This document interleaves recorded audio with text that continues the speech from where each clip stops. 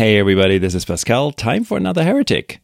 Let's dig into the 10 things I learned. We started this with our last episode. Today we're talking about number 2, faster. Now, again, a very warm welcome to the second post in our Celebrating 1200 Heretic Post series.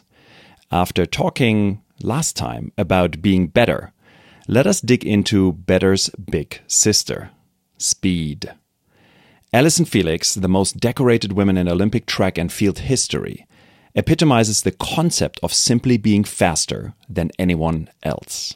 Particularly for startups, speed quickly becomes your main advantage. When I worked at Google, I regularly found myself in conversations with young founders who kept fretting over Google's, or any other big company's, ability to copy their idea and simply steamroll over them. The story in their head sounds like this. If they see my brilliant idea and its potential, they will copy it, put hundreds of their most brilliant engineers and business people onto it, and then market it to their billions of users. My response to that story was always the same. Before anyone at big tech company had set up their first meeting to even remotely contemplate your idea, you had months of building and rolling out your product or service. By the time big tech company made a decision, you have launched version 1. The day they launch their copycat, which, of course, is riddled with idiosyncrasies of big company BS, you're on version 2.1.